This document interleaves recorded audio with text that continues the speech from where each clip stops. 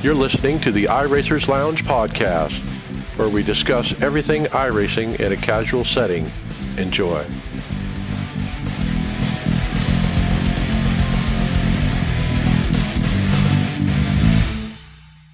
Welcome to the iRacers Lounge. I'm your host, Mike Ellis. iRacers Lounge is a podcast for the iRacer, where we talk all things iRacing in a casual setting. Joining me are the usual characters, Brian McCubbin. Hey everybody, how's it going this week? NASCAR Week, David Hall. Did you say NASCAR Week? Greg Hectus. This is going to be a slow week. Nothing happened, right? Right. And Kyle Pendergraft. Is Darlington really this week? Yes, and it's a fun race out there. It separates the men from the boys, but let's talk all about it. Today's episode, iRacing reveals one of its best, most closely guarded secrets ever as the Pro Invitational races with the new Next Gen Cup car and releases it to the community as a whole. It's been an exciting week for us fans of NASCAR, and we can't wait to get to it. Also, remember, you can follow along with us on your mobile device in real time as you listen to the show and see for yourself all the great topics and products that we will discuss by visiting iRacersLounge.com and selecting the show notes. We hope to see you there. Coming soon, Grid Finder 2.0, a complete overhaul to the better suit the sim driver's needs, adding many new features to its already robust search functions, including allowed controller types, driver assist, race length, and whether leagues are currently recruiting. The changes don't stop with the league page. Grid Finder is also rebuilding the paint booth, commentary box, and merchandise page. The site is still fully functional as they work through the beta phase to make sure the Grid Finder 2.0 launch is as slick as the new logo. Visit them, www.grid-finder.com, to find a league or to upload your own. Grid Finder is the home of online sim racing leagues. Gridfinder.com.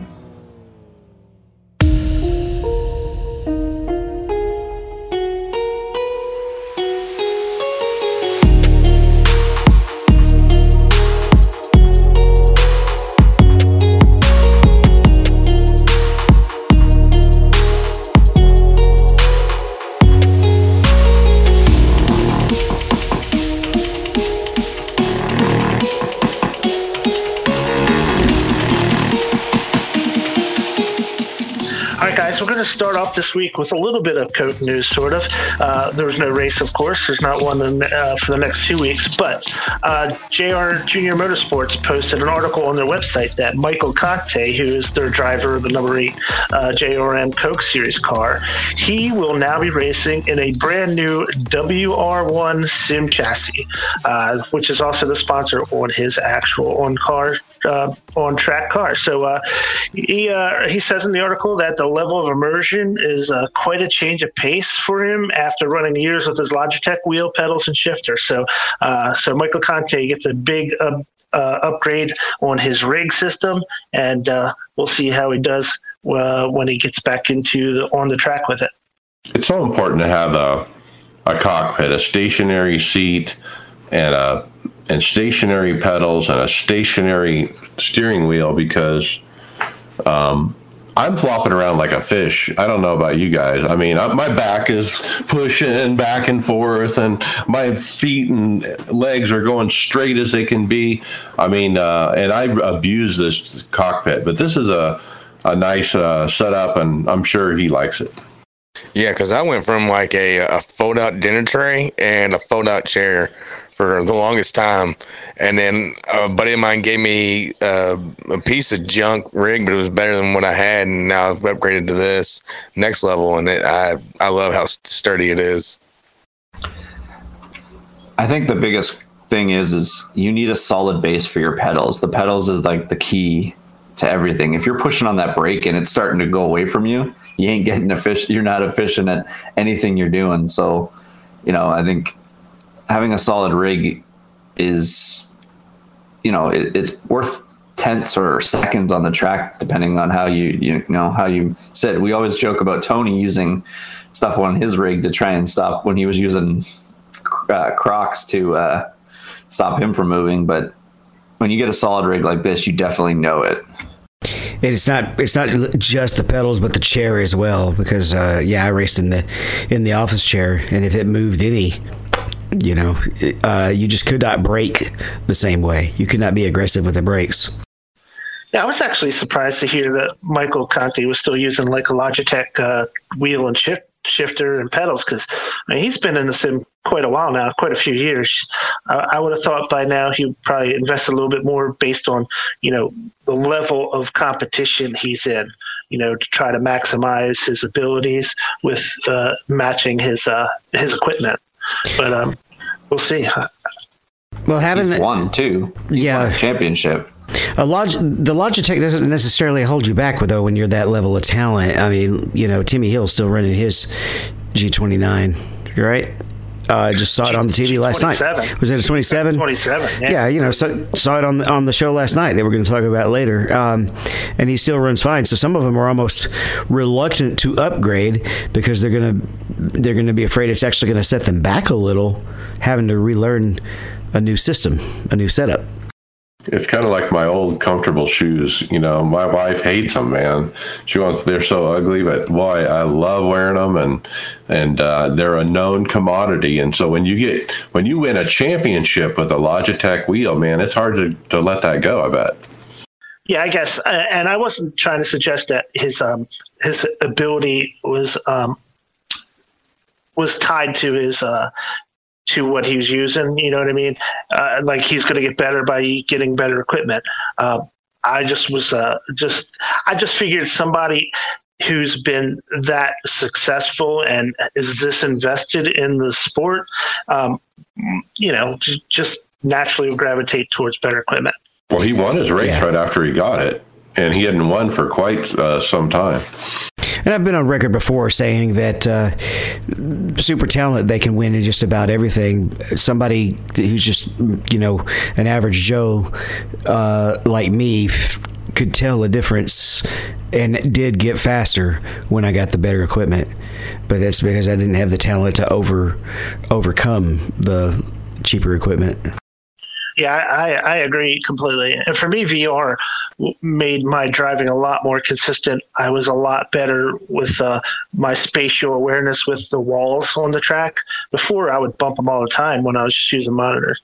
But, I know that's a little bit different topic. But I'm just mean that different equipment can help different people, especially when they're not as talented as people as Michael Conti. Well, do you ever get the jitters when you're close to that wall? Mm-mm. David Wilson actually put up a poll in the forums asking people if they get the jitters and gives them 6 options to choose from. Now, I can speak from personal experience. When I first joined iRacing, like the first 5 races I did, I was nervous. And every time I would get a new license, I would get really nervous. And even to this day, if I'm leading, especially when it's coming down to the end of the race, I get extremely nervous. But normally just running in the pack, I don't really get that nervous. I just know there's a blinker or somebody who's just dangerous out there. I have documented races I've lost due to this. When you get in that position, when you're in position to win, you're really supposed to take it up a notch. And lots of times I take it up 2 notches and overdrive it and blow it. You only had room for 1 notch and you took it up 2. That's right. I was fine. Oh, sorry, Ryan, Greg. go ahead. No, go ahead, Greg. I was going to say it's always easier to be the chaser and chase after somebody and try and do it. And then when you're in these races, I find on a Sunday morning when you've got a good qualifying or something in a race and you hop in the rig after just waking up, that's when you kind of get the jitters there, or just in certain situations. Road course racing kind of brings jitters to me as well with some of the stuff, but you eventually just get in the zone and you get going and it kind of goes away. But like what Kyle said, when you're up front there, you're thinking about it and you just overthink. You think, wait, it's so hard to just be a leader or to do it. And if you're just chasing somebody, it's so much more fluid than running your laps, trying to make sure you go away from somebody.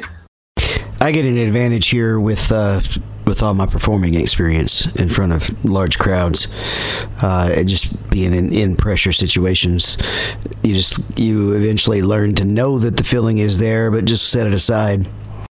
But the feeling is definitely there, and especially like when I was coming to that first NIS win, I definitely felt that ticking in the back of my head, like, is that caution going to come out, or am I going to spin out? It's all in there, but you get used to it, and you just kind of buckle down and leave it in the back of your mind, kind of compartmentalize it. 24-hour race is a big one for me because I'm not a regular road guy, and my big thing is, I don't want to wreck the car for the other guys, and so the nerves are there, and I think you guys probably know me more than anyone. Is on restrictor plate weeks, I'm pacing late nights. I'm like, hey, am I going to be able to pull this off? And that's the nerves, man. And because I'm expected to win, and I usually do. But the pressure, I think, is even higher in those situations.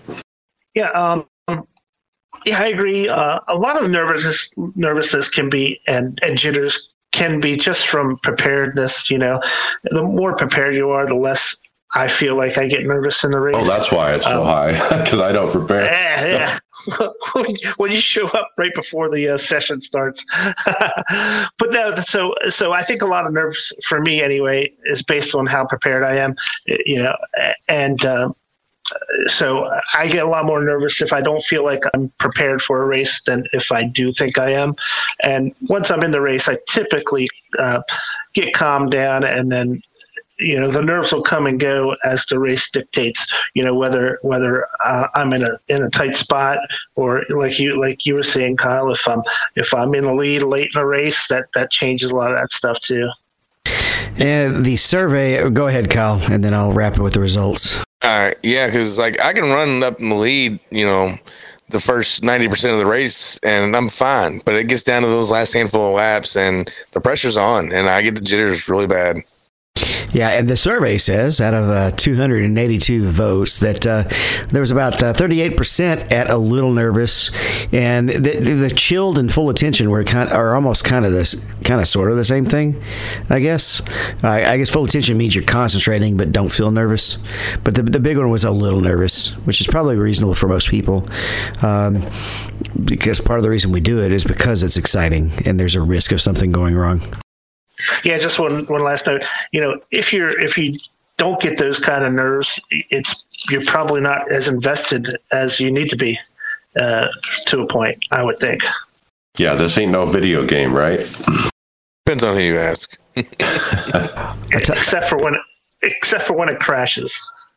Yeah, except for when it crashes after you've invested in that IR-18. Yeah, so we got a couple quick hits here. This one is the support posted up on Twitter and the forums that the sim will crash to the desktop while in the Dallara IR-18 in some situations. They're currently investigating. We'll have a fix as soon as they have something ready. This was a fascinating one to watch in the forums because initially they were saying it was a server issue is what all the drivers were saying, because it looked like a bunch of people got dropped, like, 10 to 15 people or something. But I think I read somewhere later that it turns out that they all just crashed to the desktop because there was a wreck, and whatever is broken broke it.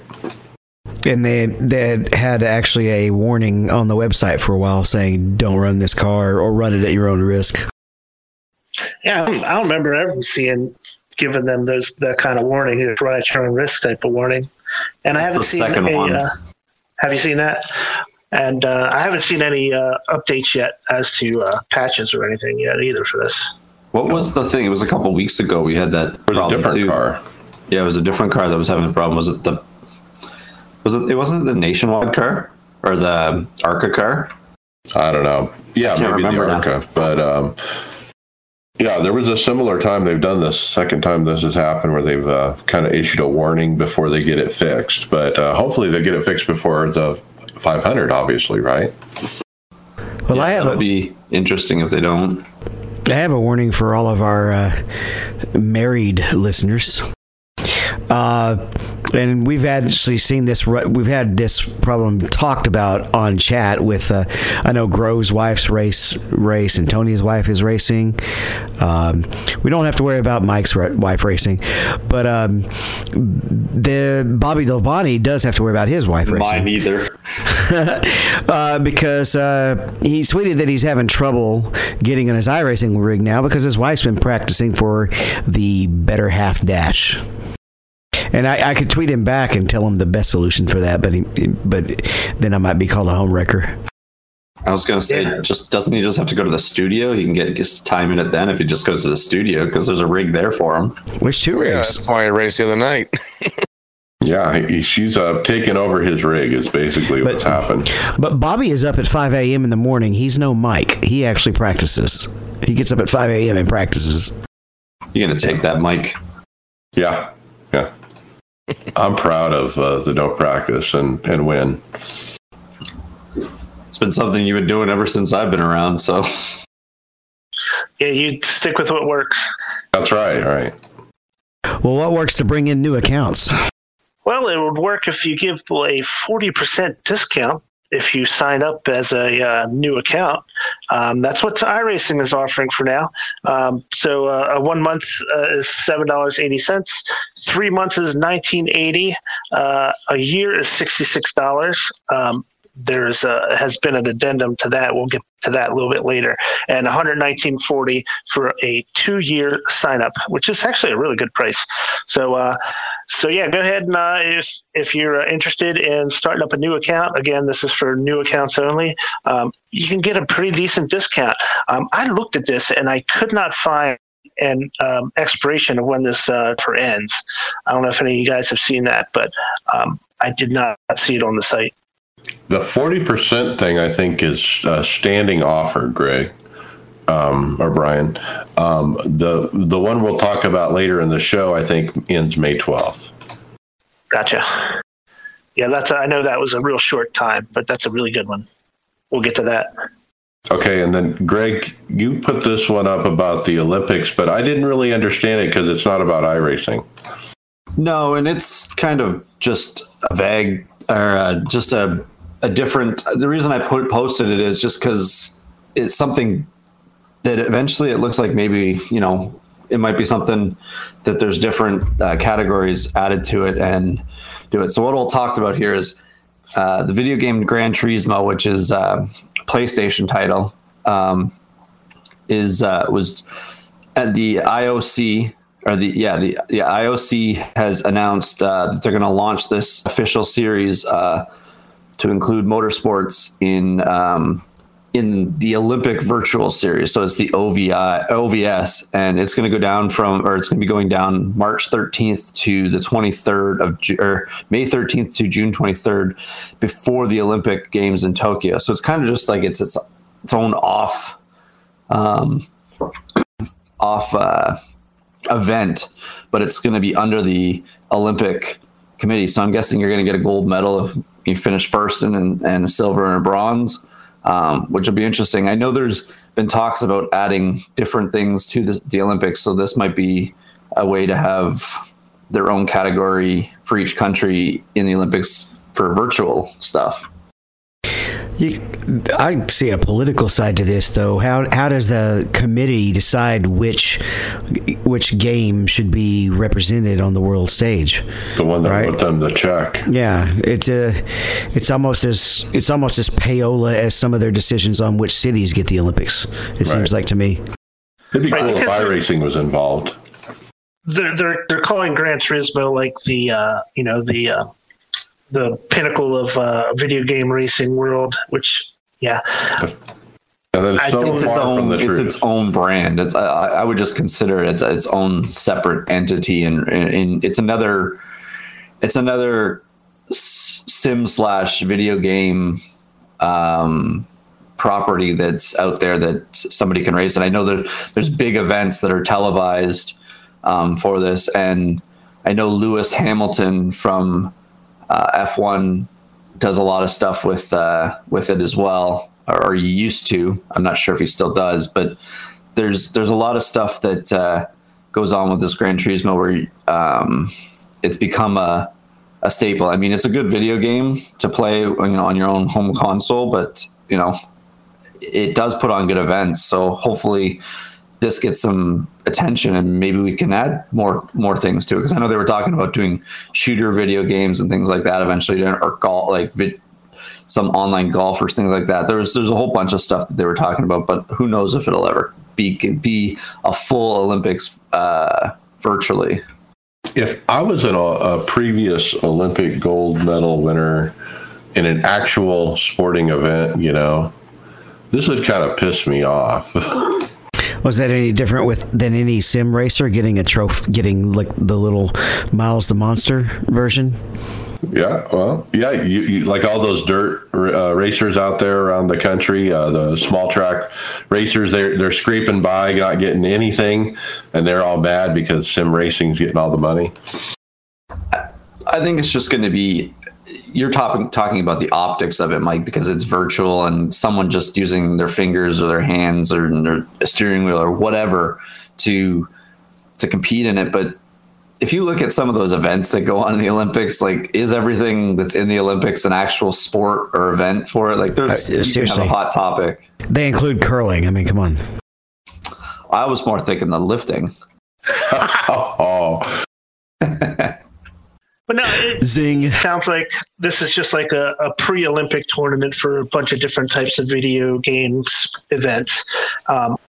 It's kind of interesting that IOC has is announcing the launch of this. Maybe it's just their way of tying it in to the Olympics as a pre-event sort of thing. I don't put a ton of weight in this, other than it's probably going to be a good event, less for the driving games and probably more for the FPS type of games that are real popular with tournament styles and professional gamers. I think it's I don't put a whole lot into this. And I think that's why they're going with a console type of racing game rather than something that's more serious and true to life. That being said, what other sports or any type of game is actually so close to real? All right, they don't quite have it where you can actually be the quarterback on the football field, right? You're playing from a blimp view.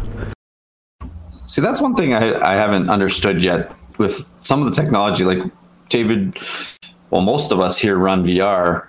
3 of the 5 that are on the show tonight run VR. They haven't turned any of those sports into a virtual, you can't stand there in the pocket and be a quarterback. You can't stand there. You can't be coming down on a breakaway as a hockey player or as a goalie standing in net in soccer or something like that. Yet with there's some of that stuff, but it hasn't really gotten to that point. But whereas racing has put you in the cockpit virtually, where you can feel like you're sitting there and have all the senses in the world that you could ever ask for it, except for for G-forces. But I think the thing with this event that I look at is it really going to matter if you bring home the gold medal? You can say you're a gold medalist for the Olympics, and it's not going to matter if you just say you're a gold medalist, right? Who knows? Maybe they'll bring home something like $10,000. Yeah, actually, a good friend of the show, Evan Pasoko, won the Marcus Lemonis Camping World Challenge.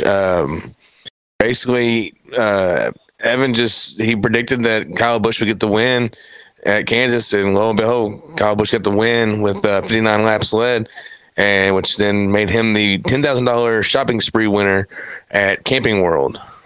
He had to actually predict how many laps Kyle would lead too. Yeah, which was correct. It 59? Kyle Busch. I'm not 100% sure, but I'm assuming so. Won that, yeah. Yeah. So anyway, what I was going to say about this was Evan calls a lot of races. I mean, he does more than just the Coke races, guys. He's on a bunch of different stuff. He does racing in his real job too. And if anyone can kind of predict something like this, it's somebody who's a seasoned announcer who tracks stats, who says it out loud on a regular daily basis almost. Who better to try to predict how many laps Kyle Busch could lead in a particular race than the Evan Pasoka. Well done. Yeah, good job, Evan. Congratulations. There happens to be more money up available as well. Is it Marcus Lemonis? Did I say that right? He is putting up more cash for the iRacers. You can win a $5,000 Camping World shopping spree if your retro painted car is picked. And I don't know who that's for, or who he's going to be running it for, or if is he picking it for the 99? He just wants a Camping World retro paint. Yeah, they're just. I think that's the paint that the 99's running for this weekend. I think because that's the is that the Camping World Day of the Dead paint job that he's running. I think. Somebody add up all the money Marcus Lemonis has given away for paint jobs this spring. He's doing pretty good. I mean, he's giving out more money than anybody else I see for paint jobs, right? But a lot of people don't like what he's doing. Are we covering that later, or do you want to dive into it? Or do you want to skip it? I don't think we're covering it at all, but if you want to talk about it, sure.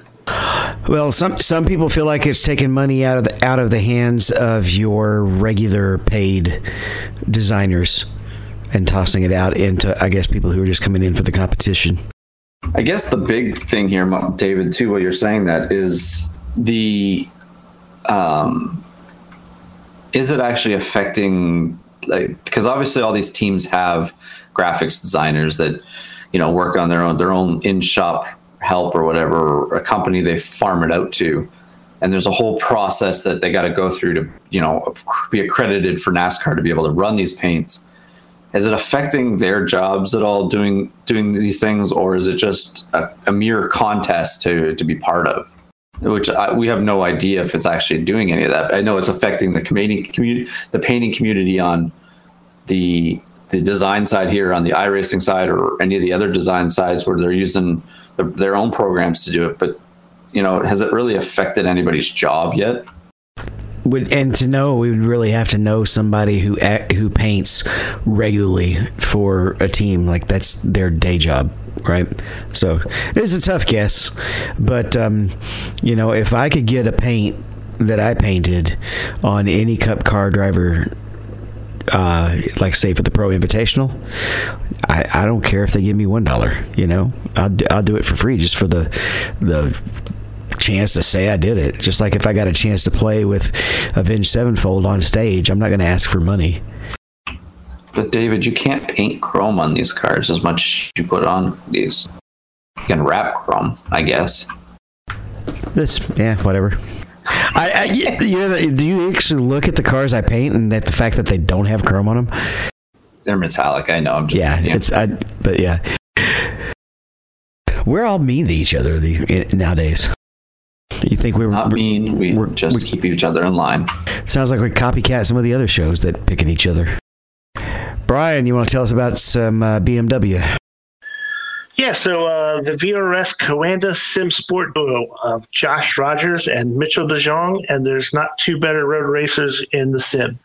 They go back-to-back in the BMW Sim GT Cup with a dominant win at Road Atlanta, which was this past Sunday. So the pairing led all but one of the 95 laps completed and scored another decisive victory. And they actually repeated their victory that they took in the top split last month at the Silverstone race. So those two guys together are really just tearing it up in this BMW Sim GT Cup. And it's hard to beat those two guys. You got the top two finishers in the Porsche Tag Heuer Porsche Super Cup series teamed up together. I mean, that's like a super team, and they're just blowing everybody away in these races. So Mitchell is just on fire, obviously, and I just can't wait to see him in the Coke car at the road track, and can he keep up with Bobby?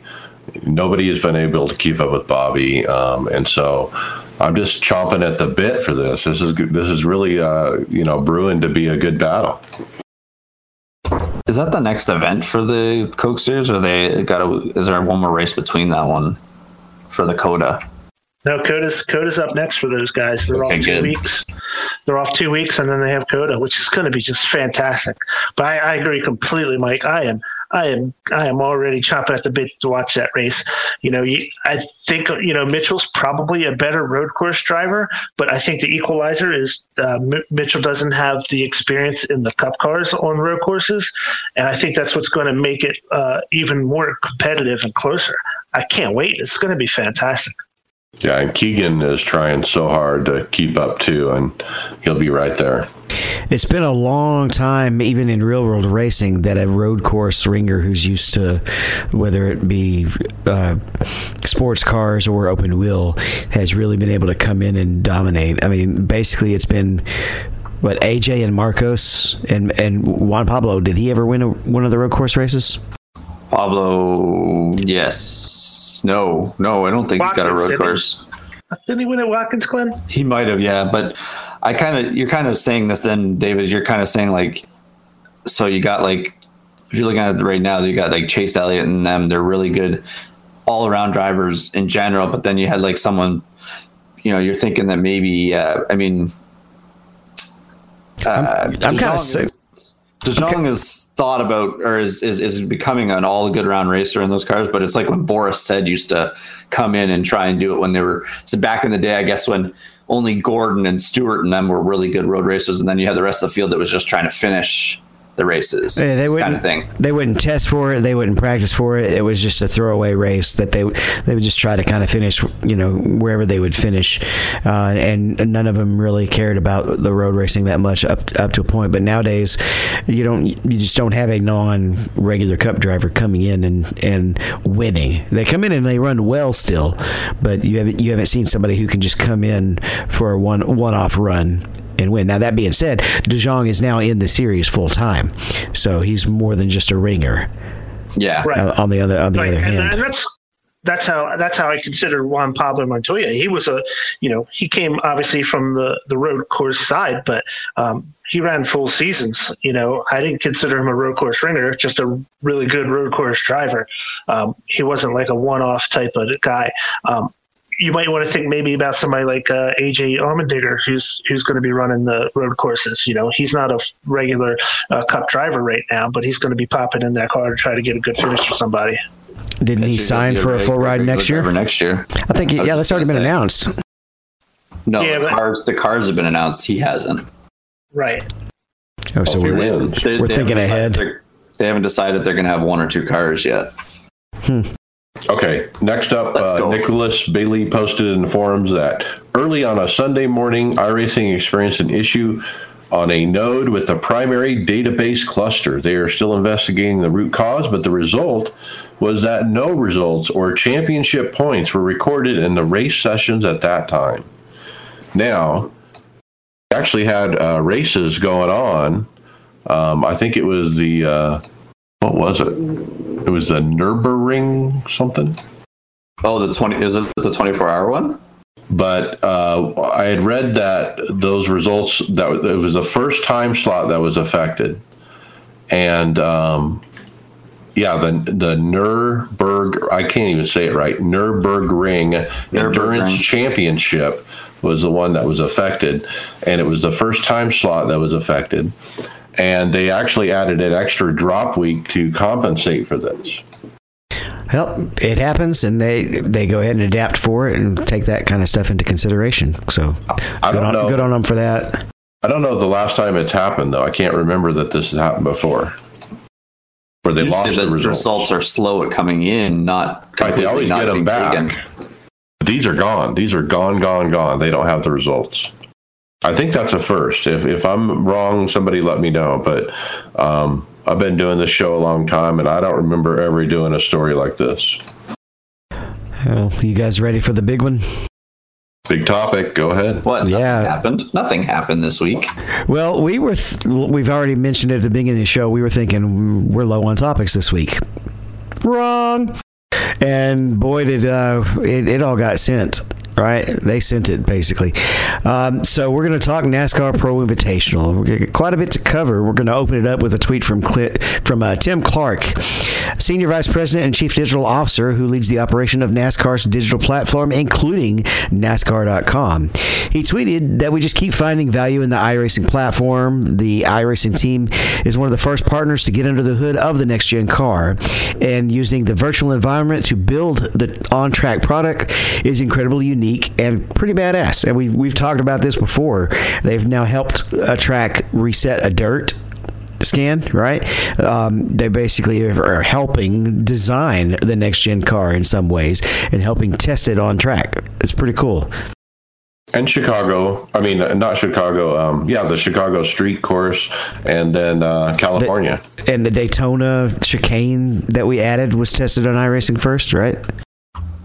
It's like they're going to use this platform here, or the iRacing platform, to kind of get a footprint of how this car is going to go for a while. And there's going to be a lot more on-track testing with the car now that they got their bodies completely solved on them. But it's really good that they have this opportunity that we get to be test pilots for it while we go along for this next year. And we didn't even know until, was it yesterday, that the new car was going to be in the race? Wasn't that announced at sometime yesterday morning? Yeah, that's a very well-kept secret, obviously. Now, we obviously know NASCAR has been working on the car. There's been leaked photos, but as far as iRacing's involvement, I don't think anybody had any clue. I certainly didn't. No, I was thinking that, once the car was released, then iRacing would start their scanning and all that process, and hopefully it would be all done by next year. But they've been working with them the whole time. I don't want to get too deep into that because we got a lot to go over with the next gen car. But I just, if you want to stay, if you want to stake your claim as a relevant and a future-proof type of platform, working this close with NASCAR on all these things has just validated the influence and the value that iRacing has brought to real racing. And when you make that kind of connection between the real world and what you're doing, you're building yourself a connection to the future. And how the sport evolves, you'll be evolving with it, and you'll be influencing it. It's pretty amazing what iRacing has accomplished here over the past few years, where they really stepped up their connection with NASCAR. And man, what a fantastic way to bring this product and offer it to just the regular fans and regular drivers and regular people who want to be connected to NASCAR in a special way. I mean, I feel really I feel like a test driver, with and you these are. new cars and new products. Yeah. And so it's what a great opportunity what a great time it is to be a sim racer. I really, really enjoy what's been going on here, and it just makes my love for this sim, this sport, this hobby just grow even more and more. I did get home in time to see the pre-race ceremonies. Brian, why don't you tell us a little bit about that? Yeah, so Fox announced this, and I saw it too. They announced on the Twitter that they were going to have a star-studded pre-race, as they were going to have the guests of the Dead Daisies with Rock and Roll Hall of Famer Glenn Hughes from Deep Purple singing the national anthem. They were going to have Darrell Waltrip and his wife, Stevie, giving the invocation before the race, and none other than the king, Richard Petty, giving the command to start the engines. So, they pulled out all the stops for this pre-race event. And, wow, really good to see that kind of quality entertainment and people before the race starts. Yeah, and Fox Sports is all in on this, just like NASCAR is, and there's really three partners. As you mentioned, iRacing is ecstatic over this. NASCAR, their point of view, they're super ecstatic. Just look at NASCAR 2 years ago. The demographics, I mean, all of our fan base is aging. We have no connection with the younger viewer. What are we going to do? Woe is me. Maybe the new car will fix this. And now the tie-in with iRacing has kind of changed things, I think, and changed the tone of that. But look at how Fox has embraced it. They literally were on air more than 3 hours yesterday with pre-race, race hub, practice, everything.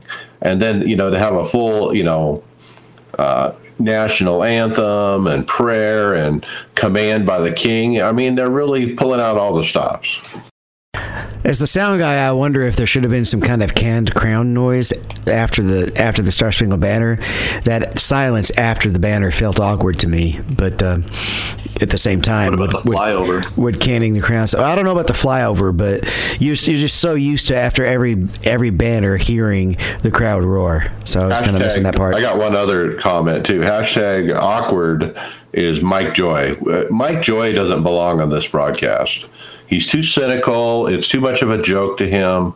I think if you just pluck him out and put in Alan Bestwick or Evan, anybody else, Jamie Little, anyone besides Mike Joy. I have nothing against Mike Joy, and he calls a good NASCAR race, but he's got this tone in his voice that rubs me the wrong way about iRacing. But he also, the way that I kind of pick up on what you're saying there, Mike, he kind of leads every conversation that way too, and it kind of forces it to a joke. Everything's a joke. Yep. And a lot of the even some of the racers don't take it seriously too. So you kind of it kind of rubs you the wrong way as we take it seriously as a hobby, but these guys are pros, they're supposed to be doing professional things at everything that they do to kind of represent themselves and their sponsors. But you're right. There's a lead with Mike Joy that how he presents stuff is it's always it's just a video game, or it's just a thing. It kind of reminds me of how Darrell Waltrip used to be when new things were starting to happen too, right? Like he wouldn't get out of the old era when he was on Fox talking about some stuff, and it's just he would lead it. He didn't like the new technology stuff, and that's why I find it surprising that they use Darrell Waltrip in some of this stuff too. Darrell's been great when I've heard him call on iRacing. He's been good. I don't know about Mike Joy though, and I'm not the only one to notice. I did see a Twitter conversation about this, which kind of led me to bring this up. Why wouldn't I know we're doing this now at this time of year. They're not going to get into the NBC portion of the season, but don't you think having Dale Jr. and say Steve Letarte in the booth would be a good commentary? Way better. Yeah. Way better. Because they're both very invested in the sim. Especially Dale. And Parker Kligerman or something. Yeah. I think you hit the nail right on the head, Greg. I think if NBC had a little bit to do with this, they have a lot better stock of iRacing enthusiasts who would be available to call these races, and I think it would make a big difference in the broadcast. All right, so how was the race, Kyle? Actually, the end was actually pretty good.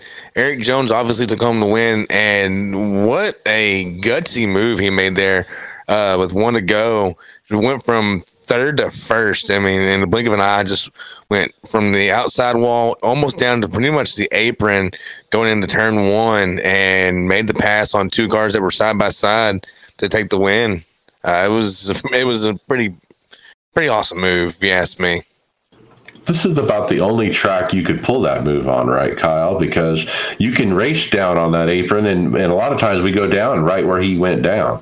Yeah, you can race, like you said, basically the apron, just right where it starts to kind of curve up on that embankment. You can still run that and still hold a pretty good amount of speed and be able to keep the car under control with decent tires. Well, that's almost That's almost the preferred line on that, entering on the apron or close to the apron and sliding up to the wall. So it was pretty cool. Go ahead. Yeah, I mean, leading up to this move, it was on a restart late in the race, and him and Anthony Alfredo both had new tires, and Timmy Hill was in the lead, but he had 20 lap old tires compared to those guys. So Alfredo had some damage to the front of his car, so he was probably a little slower than he would be. And Jones was sitting back there in third with new tires. His car is in good shape, and made a crazy move to get ahead of those two guys. So my question though, is this a product of the new car, or is this just the racing that we've come to want? This is this group of drivers and how they race. I don't think we're going to get a true thing of this car until it's completely ready to go. Because if you think that this car right now on the track is what we're going to have come January, February next year, it's probably not going to be the same thing. But they did put on an entertaining show. I missed the end because I had to be up at 2:00 in the morning, and this was it was taking forever to get through those laps early, and I missed the end. But this pass is probably indicative of just the way that this track races. It's momentum based, right? So about that, the racing early. So I noticed Alfredo was involved in the first two cautions, I think. I don't think it was his fault the first time. The second one was probably his fault, but he was a little aggressive and he ended up with a good finish. But the other thing I was going to say is the cautions. I mean, there were many times there were wrecks where Tyler didn't throw the caution, and it was obvious that he should have, and even the broadcasters would take note of that. But they did it, in reference to it's a timed event, we're on TV, whatever. I don't know. I'm just kind of tired of that. I'm tired of the resets. I think the format, maybe not this year, we're too far in, but maybe next year they should look at, no resets. We're going to run this like a real race with real cautions. Every time there's a caution, there's a real caution, and just run it like a real official race. But they're just trying to make it match the the NIS cautions. I was going to say they're trying to make it look like NASCAR as well, throwing cautions so they choose to throw them. Is there a tire sitting out on the track that they might get to or not get to? Well, for the casual NASCAR viewer, that might rub them the wrong way. They might see that. They'll see, they wrecked all that time and they didn't throw the yellow. My question is like, even with what's going on, like in the real NASCAR compared to, what they were doing last night, okay, if they're not throwing the caution, why is there commentators saying that, if the commentators are thinking it should be a caution, then it probably should be a caution. It doesn't look good when they're announcing that it's not a caution because, exactly. I mean, it kind of just looks bad. It gives that whole Mike Joy thing again. And, so I would just like to see it taken just a tiny bit more serious, Yeah, I agree. And I really think the drivers just need to take this a little bit more serious, drive it more like they would in real life than if it was a video game, like the way they approach it, I think. For example, like Joey Logano, he threw one of his infamous crazy stupid blocks on somebody, and rather than check up, he just wrecked them, and so people are not driving like they would necessarily in real life, and that's where all these crashes are coming from. Again, it's a tough track. We all know how tough Darlington is to drive. They're working with a new car, which might have different levels of grip and aero and all that stuff as well. So I think this gets better when the drivers take it more serious, and then maybe Mike Joy will come around and call it more serious. All right, so let's jump into the new car. So they announced the new next-gen cars will be available in iRacing for purchase immediately, like during the race. So like while the race was still going on, you could go to the website and literally buy the car. And Dale Jr. Posted up on the Twitter a short video. Hey, you can get behind the wheel now. That's definitely a first and crazy. We were sitting warming up for the NIS race, and people started talking about it in the iRacing chat that we're also watching the race. Yeah, a big surprise, and kudos to iRacing and NASCAR for keeping it under wraps so well. I don't think there was no rumor of this at all. No rumor at all. Yeah, I'm sure that NASCAR was, expressed very strongly that they really wanted iRacing to keep this quiet, as a release in general, and then as a release on iRacing as well. They did not want this out, and I'm sure there was a lot of pressure on them at iRacing to not let this slip out at all. Well, how many unwanted leaks have actually come out of iRacing in the last 5 years? Well, when they leak something, right? when they leak something, they want it leaked. Yeah, they've been really good about that. Yeah, We're on a tight ship. but yeah, I was when I tuned into that race Wednesday night, I hadn't heard anything as of yet. And when I saw them start the program and talking about they're running the next gen car, I thought I was hearing something wrong. But man, that was so cool to hear that they're going to be running this new car. And then when I heard later in the broadcast that it's available, I was freaked out. I couldn't believe it. Yeah, And then they just started watching their account go ching ching ching. So iRacing releases content mid, not on week 13 as usual, like normal. That's different. It's not unprecedented, but this is big content. This is probably going to be their biggest sale ever as far as content goes, I would think, because anybody who races oval is going to buy this car. And it could be up to ×3, right? And well, you got to think too. They unveiled the actual real life physical cars today. All of a sudden, they're going to start getting questioned. Well, why ain't we releasing it on iRacing yet? So they had to release it the same day, and it worked in their favor. I think it's like you all said, it's going to be probably their biggest sale they've had.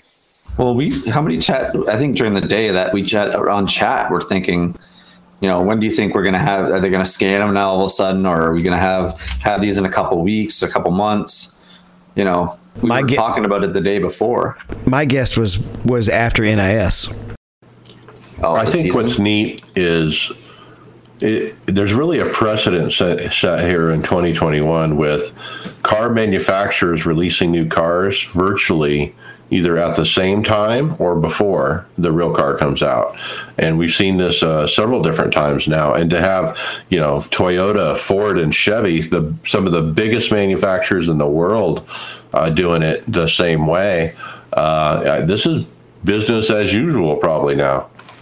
And we still haven't learned everything we know about these cars yet. There's stuff that hasn't been talked about on it as well. Well, one of the things we talked about is we don't know that the tire compounds are all going to be settled yet, right? Goodyear's. Somebody said, I heard from somebody's, sister's brother's cousin, that they're not settled on what compounds they're going to use at each track yet. Well, even if you look in the setup part of it, they've changed the max camber on the cars. It used to be 6, and I think it's 3 or 3.5 now, which tells me they don't want the tires leaned over as much because of the size of these tires now. It's probably would build up too much heat on the inside if you start going crazy camber wise with this size rim and tire. Is that front wheels as well? Yeah, it's the front. The fronts are, I think it's 3.5 or 3.0. It's maxed at. Okay, because it's the old car is 3.5 in the back. Yeah, but I think it's 6 in the front. Well, once they release the content, Kyle, Gustafson put out a report. Yeah, he gave everybody, staffer Alex Gustafson gave an update in the forums of basically what all to expect with the car and the differences now with the new car and what, basically what all they offer, should I say. And I could sit here for 3 days and read each one to you, but it looks like it's going to be a bit of a difference here. And they're actually running an A series that's going to be, or an A class series that's going to be for official.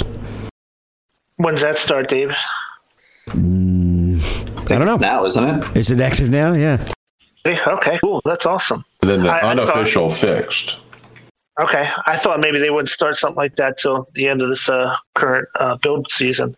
It's tempting, but I already run 50 races a week, right? So what's 51? I don't know.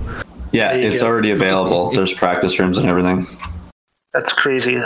I'm really excited about some of the things on here. I haven't gotten it yet just because I've been busy ever since yesterday. But for example, with the single lug, or how much are the pit stops changed? Are they much quicker?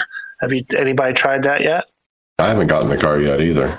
Well, they won't even know until they see in real life what the actual speed is. We're still going to be waiting on, like, a full thing of fuel is going to take the same amount of time, right? They're not going to speed up the way the cans dispense the fuel. Greg, you're saying NASCAR doesn't know, but we know now because you can go into an iRace right now with these cars and take a pit stop. Yeah, but how accurate is that too? It's like how when they changed the air guns to everybody having the same air guns, it started off at a certain, they were at like 13, 14 seconds, and now what are they down to? Almost 11 seconds again? Doing pit stops, 11, 12 seconds. Here's the thing that you got to also consider too. In order for iRacing to put this car out, they had been doing all the research and development, which they have been doing. So I'm sure there's probably some of this data already available on, how long it takes to fill the car up, how long it takes to pull the lug nut off, pull the wheel off, put a wheel on, put the lug nut back on. So I'm sure all that's kind of already been taken into consideration. So we might actually see actual representation of what it's like in the pits. Yeah, I wouldn't be surprised if NASCAR crews had been practicing pit stops on this car already. And who's to say that iRacing hasn't been watching them and been at these test sessions that these cars have been already doing? Yeah, getting telemetry. I could almost guarantee they're getting information from these cars during these tests. And I wouldn't be surprised if they've had people checking out pit stop practices on the cars too. I'm sure when NASCAR came out with the single lug thing, that they've probably done a lot of testing with crews and stuff like that to see how it's going to affect and change the racing. And why not invite them iRacing there to check it out as well, so they can start compiling information, so they'll have stuff ready for last night's race. Now, the reason I'm saying what it is we all know what the speed's going to be to fuel a full 18 gallons already, right? We already have that data. If you go in just to get fuel, it'll be the same way it's always been fueled in that car. It's the same can, same fill nozzles and everything. The only thing that's changing is the fact that they got a jackman and only one lug nut to hit. So like I said, they're going to be waiting on fuel. They could do those tires just a lot faster. It'll just be the fuel they wait on. True, and I guess if you get closer to the end of the race and fuel is less necessary to get full, that could definitely change pit stop times. So, Greg, how many times have I poked Bobby Jonas about painting this car already? A couple times today already. I'm just anxious because the car is pretty. I mean, regardless of what it performs like, I love the look of the car. And I was asking him what make, and I think he said Chevy. But what do you think about paints? And it's funny that you say that. You like to drive the Toyota a lot, right, Mike? That's mostly what you've been driving. It, but it just looks so plain compared to the Ford and the Chevy this time. And I wish that we had, I don't know if you guys saw the post last night. The Trading Paints Twitter page went crazy as soon as that announcement came out. I guess they weren't completely, maybe they were just saying it on the thing, but they were saying that the page will be live in a couple hours to be able to upload this car. I guess they had to add a bunch of stuff in to make sure that, I'm guessing they had to wait till it was announced. They probably knew about it. They just so that they could add it all into the infrastructure of Trading Paints to get it to work. So I guess later on last night it updated, and I guess it's Ryan, I'm going to screw up his last name, Pistana, said he was the quickest in the paint booth, and he was the first guy to have a paint in the next gen category on iRacing, or on the Trading Paints. And now he did a Dale Earnhardt senior 3-car in black, but it's in a Camry, and I just don't get it.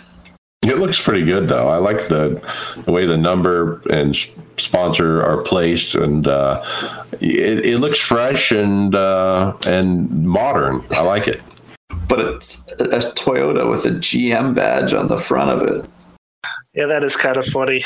You kind of feel like these painters have like a copy and paste with the number 3 Goodwrench. Any car that comes out, they can just copy and paste it on there. Well, it's such an easy, black, gray, and a red stripe. And then, as long as you have the Goodwrench decals, you can do it pretty quick. The other thing is the other thing I noticed with this car is it's kind of, if you look on this picture that we have of it, The three number he did on it's kind of small. It's kind of fitting above that line. But it looks like it feels like this car has a little bit more ad space. And I think that's what they're designing to try and move those numbers around. It looks like it just has more surface area to put an ad. Is that number moved or is that a custom number? Well, it is a custom number. Does it not look smaller than it should be on that car? It is. Well, that's what I'm asking is did he put that number there himself instead of using the iRacing stamped number? Yeah, I don't know if that is the stamp number or not but whatever it is, it just looks like that good wrench can fit perfectly above the quarter panel there and not lose any of the actual lettering. I know sometimes when you're trying to put some of these words on the side of the car, you can lose some of the lettering. I'm so stoked to see how my paint will look on this car.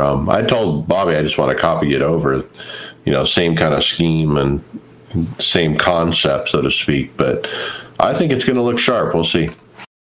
I like how from the testing, like we saw the car in testing, and I just thought that the 20-inch rims weren't fitting properly in the back. It looks like they've solved whatever problem with some of the designs to get that rim out a little bit further. Maybe I don't know if they just had to change something there tire wise or whatever, but the car looks so much more racier when you got a big, thick rear tire that's right against the fender there instead of having a gap.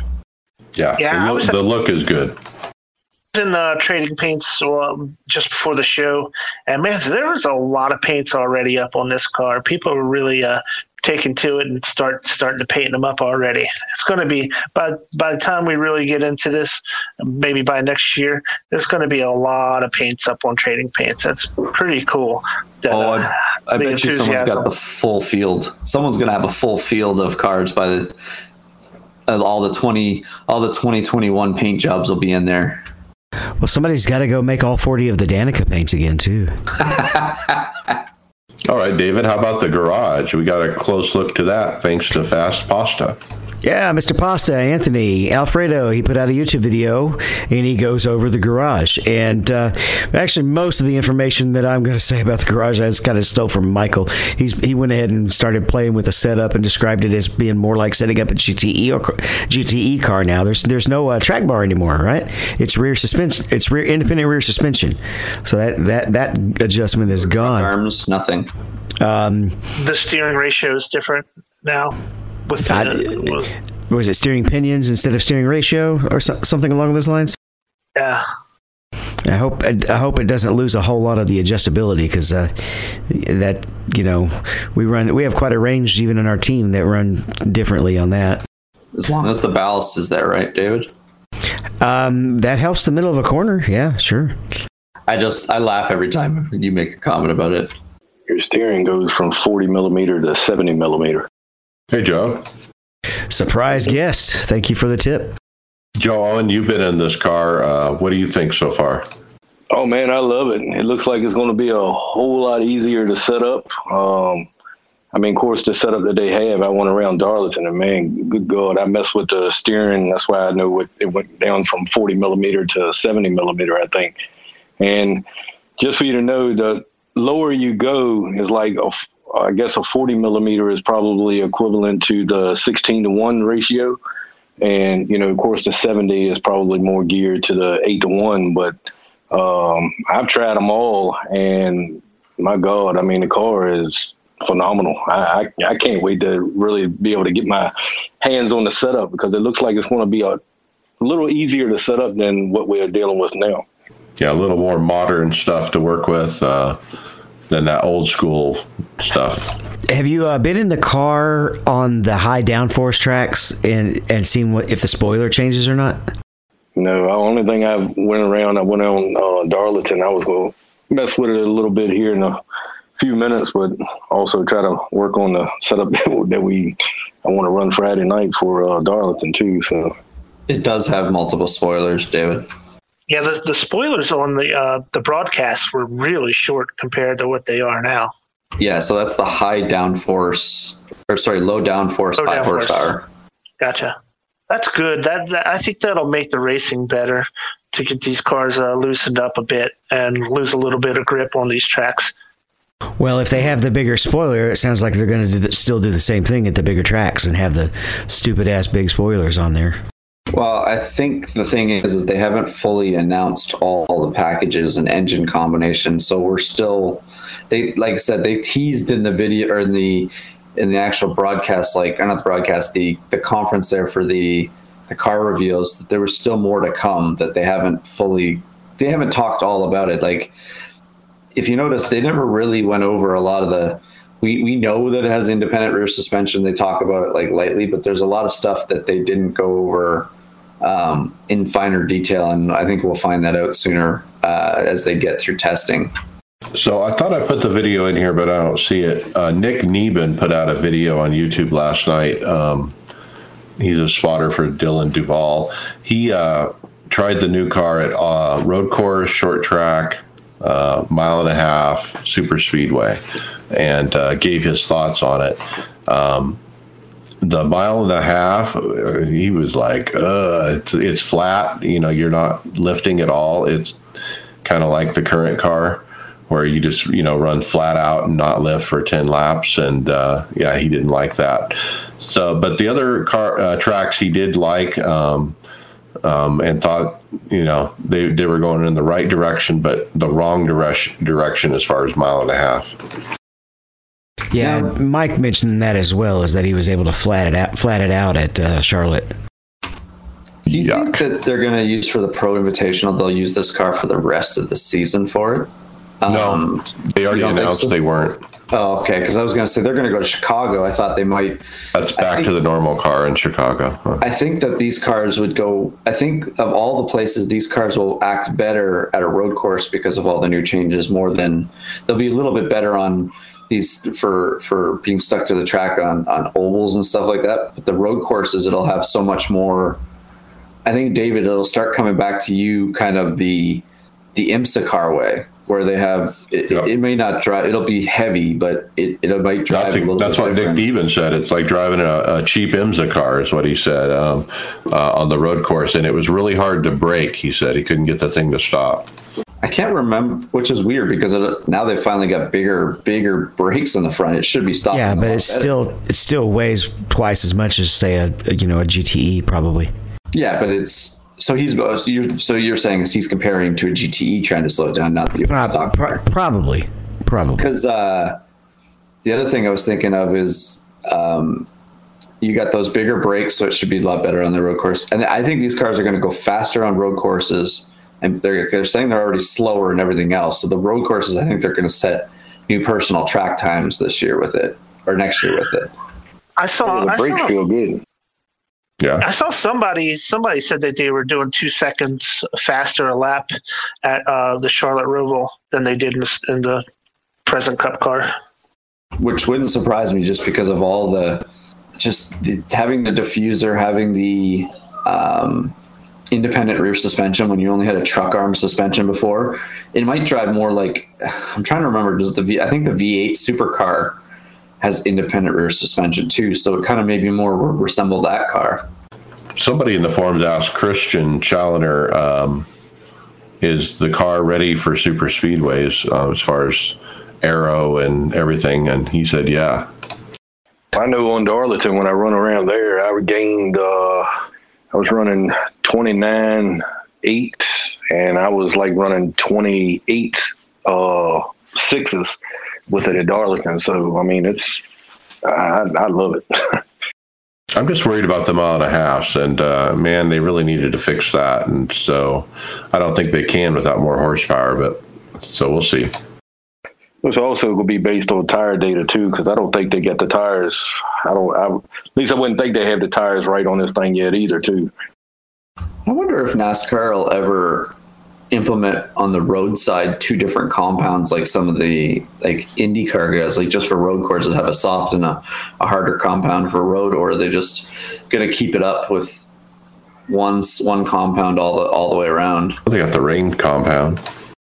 They've tried that at an oval before, haven't they?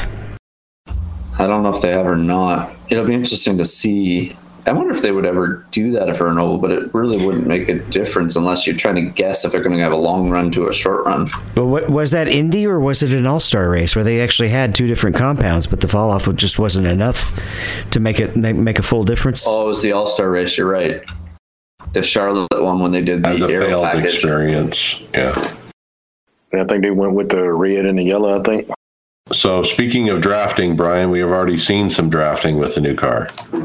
Yeah, so Alex Fox posted on YouTube a video of the next gen car going around the iRacing Super Speedway.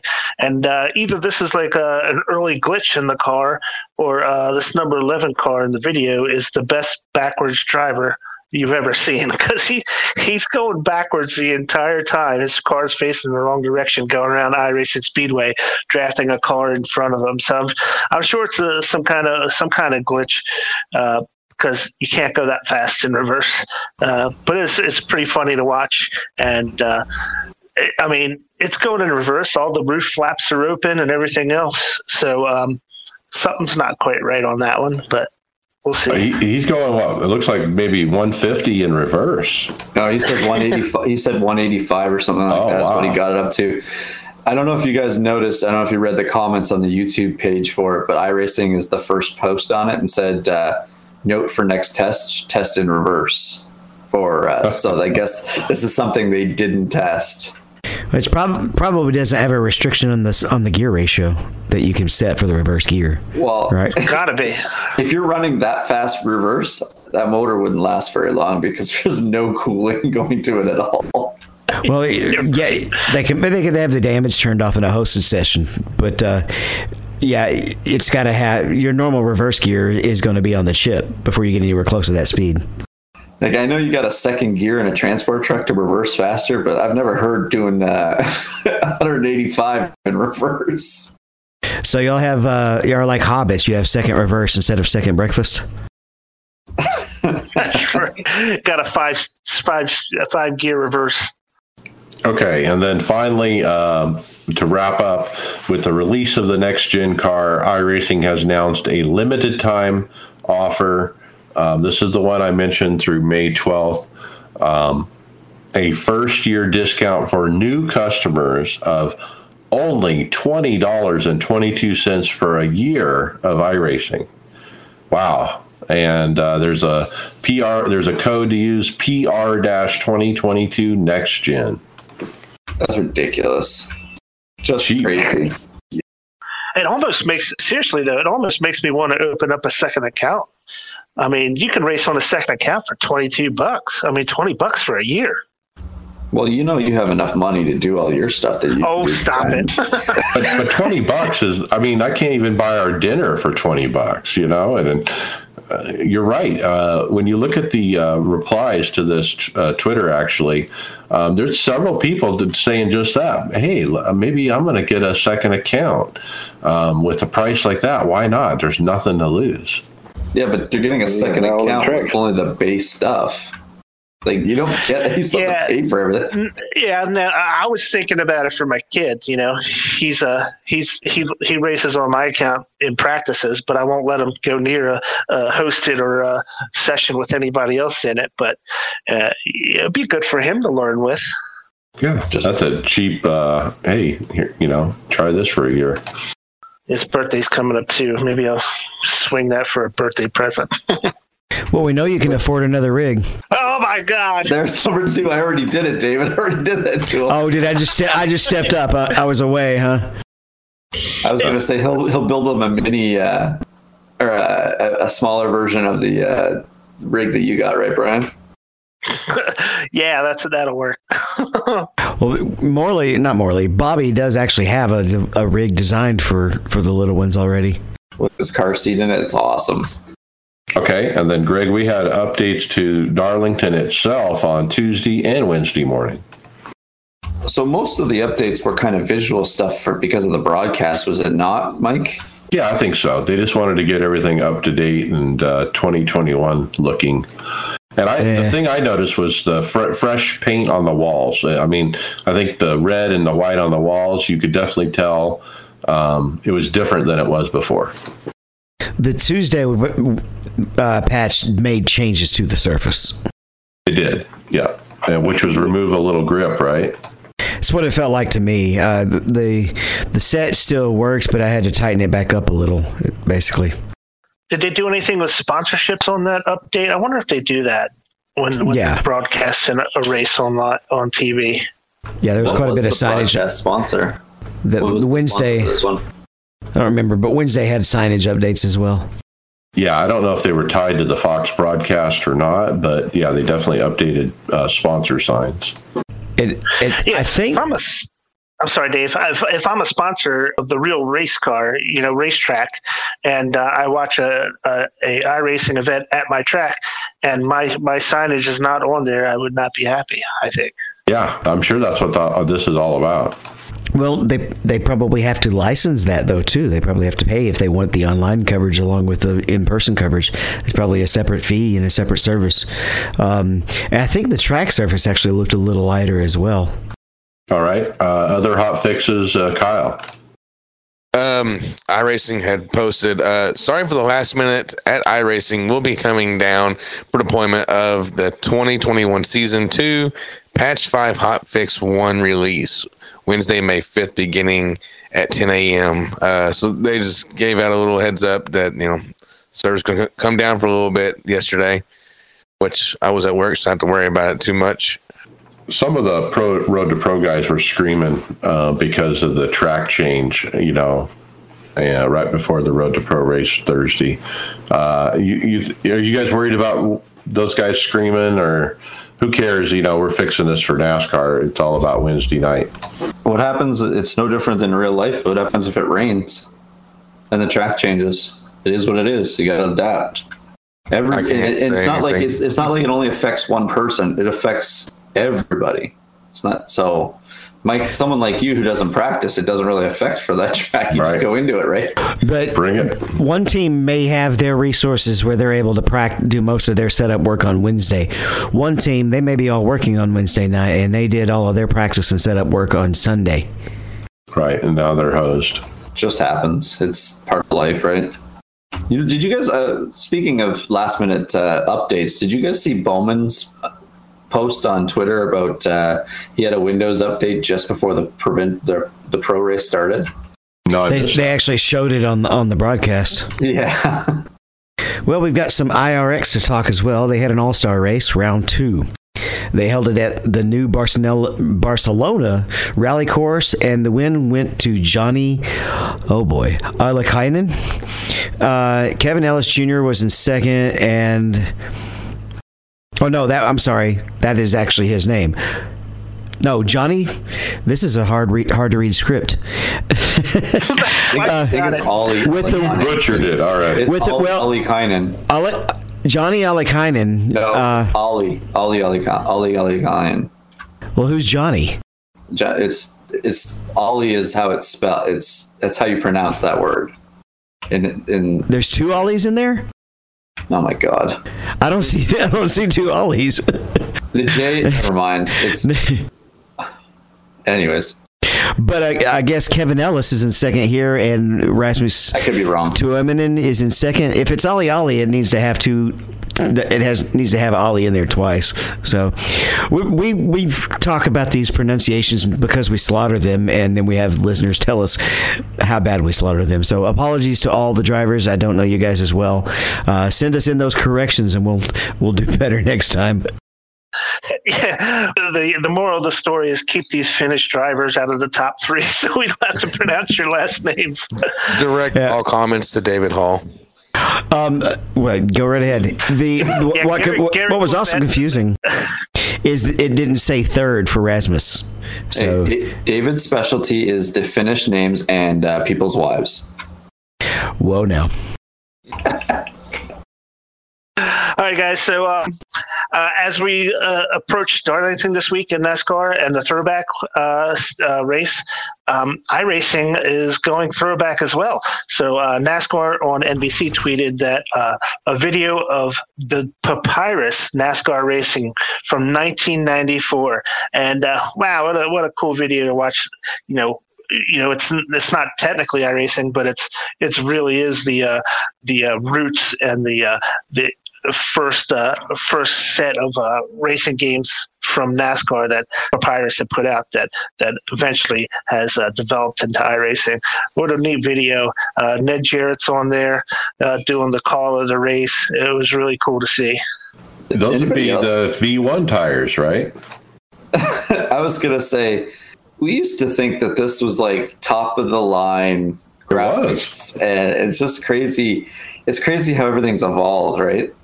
I mean, this is like 16-bit graphics. Well, I mean, come on, they're still using this engine, right? Well, according to some of the forum posts, yes. So this brings back memories for sure. I mean, this was my first racing sim, was this particular one, NASCAR Racing from Papyrus, and just seeing the video and hearing the music and the Ned Jarrett as the announcer guy, yeah, total deja vu, man.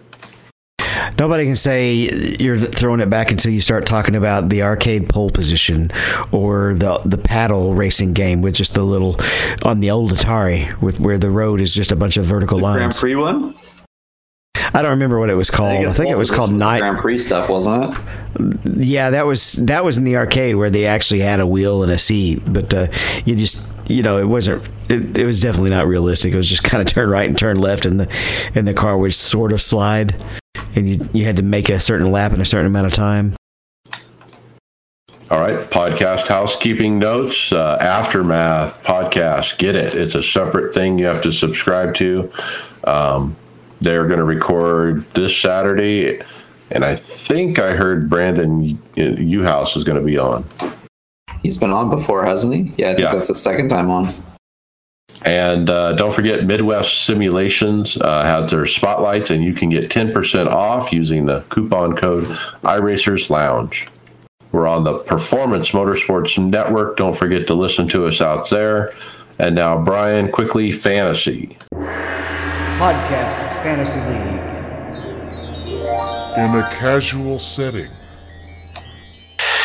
All right, guys. So after the last race, Kansas, we have Just in Time leading the top of the poll. Oh Baby 44, second place, and Scotty Boy is in third. So, Greg, you're up to seventh. Gained a few positions. Good job for you. Moving on. Yeah. I know personally I forgot to put in my picks, and I did better than I normally do. So good for me. I'm still in the top 35. Will this computer run iRacing? Not now. Time to kick off hardware. We're going to start with a company review from racinganywhere.co.uk. And what we've got here is an 80/20 rig. Nice looking one, though. They even have a nice little carpet that comes with their gear, and they do have some hydraulic pedals as well. Running the pedals are actually around €1,000. The rig itself is around €500 to €600. It's a good price for hydraulic pedals, actually, and I was kind of pleasantly surprised by how affordable the 80/20 rig was as well. And that's actually pound, not euro. I misread the symbol. 515 pounds for this the 80/20 rig. I think that's without the seat, though. Probably. Yeah. But if you're in the UK, check it out. I got another source over there. There's a bunch. I actually like that carpet idea. It's a really nice addition to it. Now, I have my rig on a carpet, but it's just like a throw rug, 6x8, I believe. And it actually completely fits on the rug. And I just kind of did that to protect the tile because this was a brand new house when we moved in. And the problem is it's like 6 years later, and I haven't really moved the rig to like clean, the carpet or anything. And so, yeah. Just buy a new rug and throw that one away. David, what seat? You don't have a Sparco seat, do you? Yes. Is it like that? The one on the site? Let me pull it back up. The seat looks pretty comfy. I don't think it's the exact same seat, but yeah, it's similar to that. Yeah, this one reclines and everything. Well, yeah, mine's leaned back and it's in the proper GT position. Mine also has some extra lumbar support that you can actually move around yourself. They're detachable. Does yours recline, David? It's leaned. I mean, you lean it back. You set it. It depends on your rig on how you attach it. No. This one looks like it's a little lever that lets you lean back in a real car seat. Where do you see that? You don't see the lever on the left-hand side On of the that video. seat there? No, I'm not watching the video. I'm not looking directly at the site. Yep, but Okay. I like my seat moves with a lever as well, and but I've been looking at a new seat, but all these new seats I'm looking at don't move, so I don't know if I would like that because I like to sit back. Maybe you should take this next topic about field of view and leaning the wrong way, like. This one made my blood boil. Yeah. So this is we titled this the FOV Police. It's from the Niche YouTube channel, NISCH, and they're testing out a 6 degree of motion system, which is very very advanced looking system. Lots of travel in it. The problem with it is that the triple monitor setup, which is really nice triple monitor setup as well. They're big screen TVs. It's like at the driver's feet, and they have to look around the steering wheel and around the wheelbase to see where they're going and stuff. So definitely not the ideal place for these triple monitors to go. But it's actually a really intricate system that they've been building. So I went through the history of this YouTube channel, and apparently this is kind of like temporary. Later on, after some of the tests are complete, the triples get set up in the proper position. But it's really funny watching this now. This poor young lady looking around the steering wheel to see where the heck she's driving. Those should be mounted to the actual rig. I'm glad to hear that they fixed it. I was concerned that they're running like that permanently. But, I mean, honestly, her kneecaps are at the right spot visually, not her head. And so, like you said, at one point, she had to literally peer up over the steering wheel base to even see the screen because they're so low. So FOV... Yeah, I'm sorry. FOV is important. And whenever we talk about FOV, we're talking about the angle of the screen. But I think we forget to mention the other key step. Guess what? Your eyeball needs to be a straight line to the center of the screen as far as the height of the screen. And if you don't have that, then you might as well just give up. She's basically what she's doing in this is she's trying to track the monitor. She's not tracking what's inside the sim. She's tracking to be center with the monitor with her eyes. Well, to your point, Greg, since the monitors are stationary, I don't think she's getting a good experience in this situation. She's probably getting sick. That's like being in a boat trying to look at the horizon. Yeah, and I can't remember if when they do finally get screens up in front of the driving position, I can't remember if they're stationary or if they're moving with the rig, because this rig moves so much. I think if you had stationary screens, it would not go together really well, just because of the amount of motion the system has in it. Okay, everybody's been talking about the brand new CSL DD direct drive wheel from Fanatec. Traxian posted up a video with a closer look recently, going into a deeper dive, basically, with some really neat computer animation or kind of thing that kind of shows the innards of the wheel and what it looks like from the inside, how it accepts wheels onto its mount and different things like that. Kind of like a fancy commercial. What do you think? All I know is half the team that doesn't have direct drive is ready for this to come out. Yeah, why would no? There was another Fanatec posted a video too just earlier today, which I thought was going to be the highly anticipated CEO Thomas from Fanatec answering questions about this new product. And I did watch it to see if it was worthy of the show, and it wasn't, because they kind of made a joke out of it. They were just reading questions that were like joke questions, and he didn't give us any real information. So, yeah, not a fan of that. All right, guys. So next up is a video that I put on the script from Will Ford on the Boosted Media channel. It's actually a really good channel for sim racing stuff. That's Boosted Media, and he puts out regular content. This is something that we talked about a little bit earlier, but he goes through the whole setup and everything. It's how to achieve the next level of immersion with an ambient lighting setup. So he goes through this setup and shows you how it works. It works really great in night racing. You know, you get the different shadowing and the lighting effects as you're driving through, and the shadow, the daylight effects are all. It's really cool, and you know, this is like the first thing that's really made me wish I wasn't in VR, because it's so amazing how this works, and it gives such a neat effect as you're racing.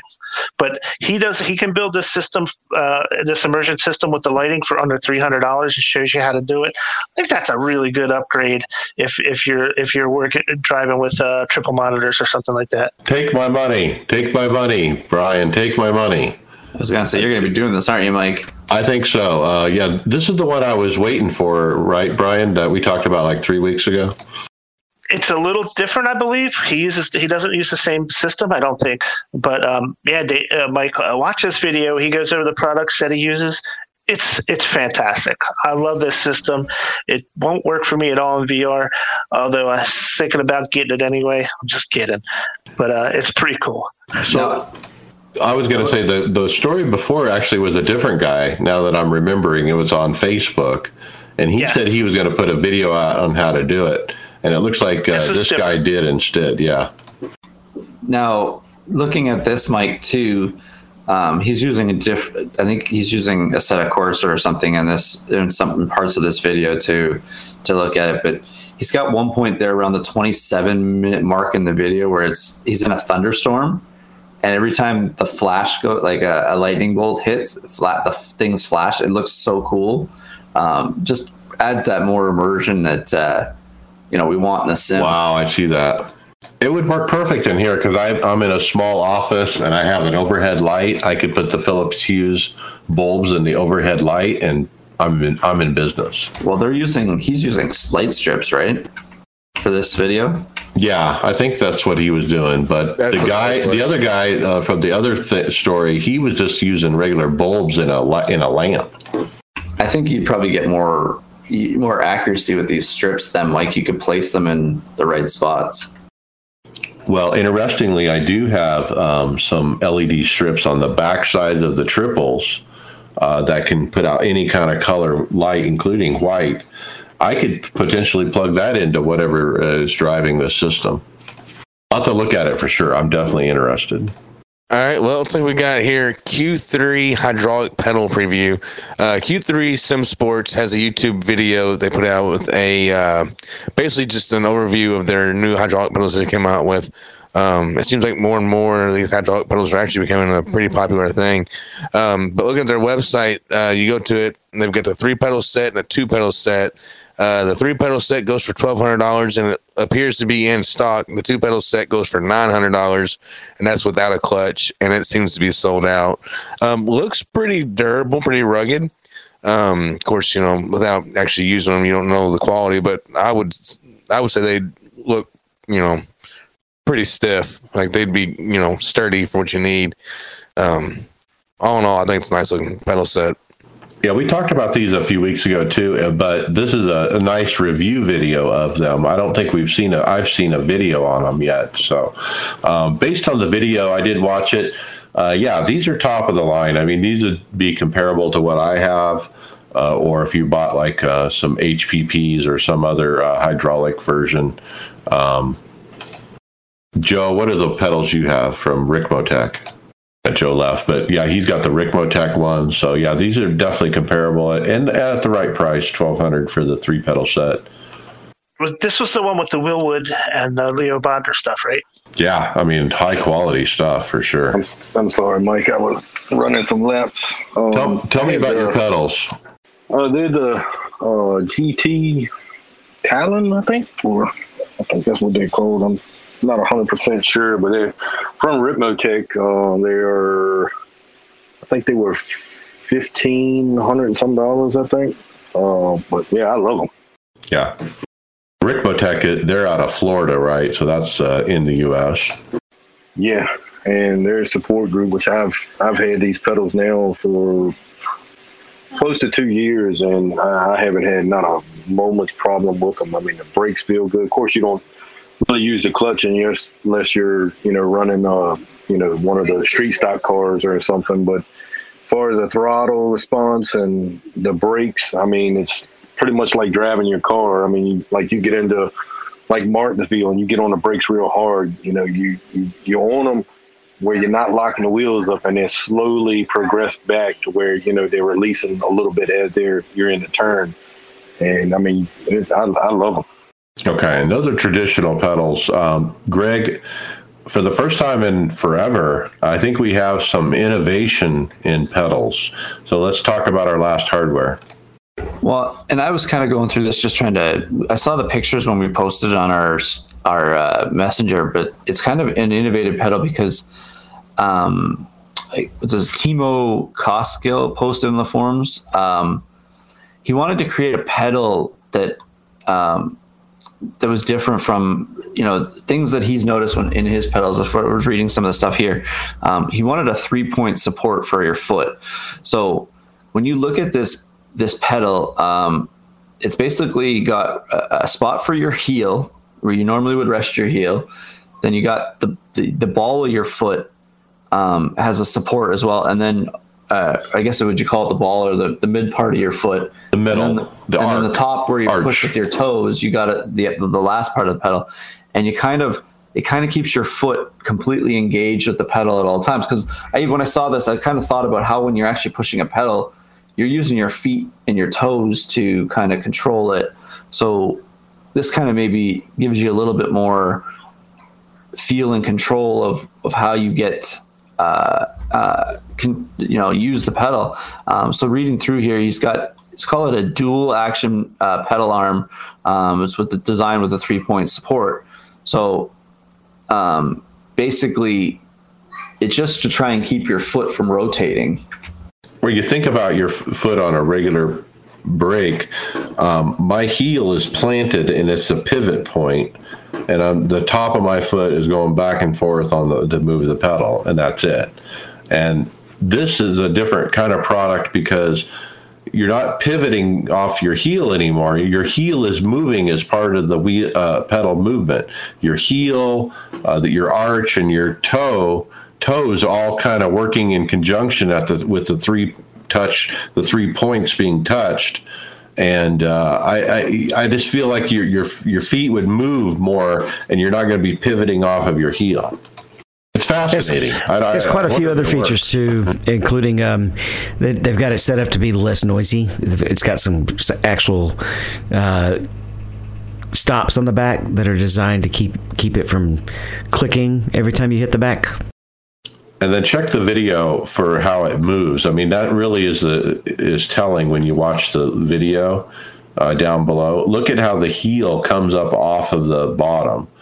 And so I wonder would I be comfortable driving a pedal like this, or would it feel awkward because it doesn't feel like a traditional car? I don't know. Well, the bad news is he's going to refuse to sell them to me because of how bad I slaughtered those names.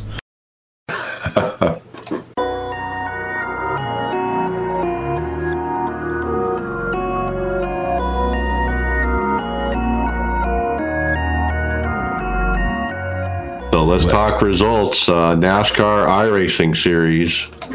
We'll finish up last week. Kansas, Friday Open. I wrecked out. It was lap 3. I go high on a guy, and he doesn't give me any room, and we clip and get destroyed. I was down 200 RPM, about to blow up, and I parked it. Greg, P18. Yeah, my Friday night. Actually, that's I don't. Did I race? Yeah, Friday night. No, Friday night I got wrecked out. I think that's an old result there.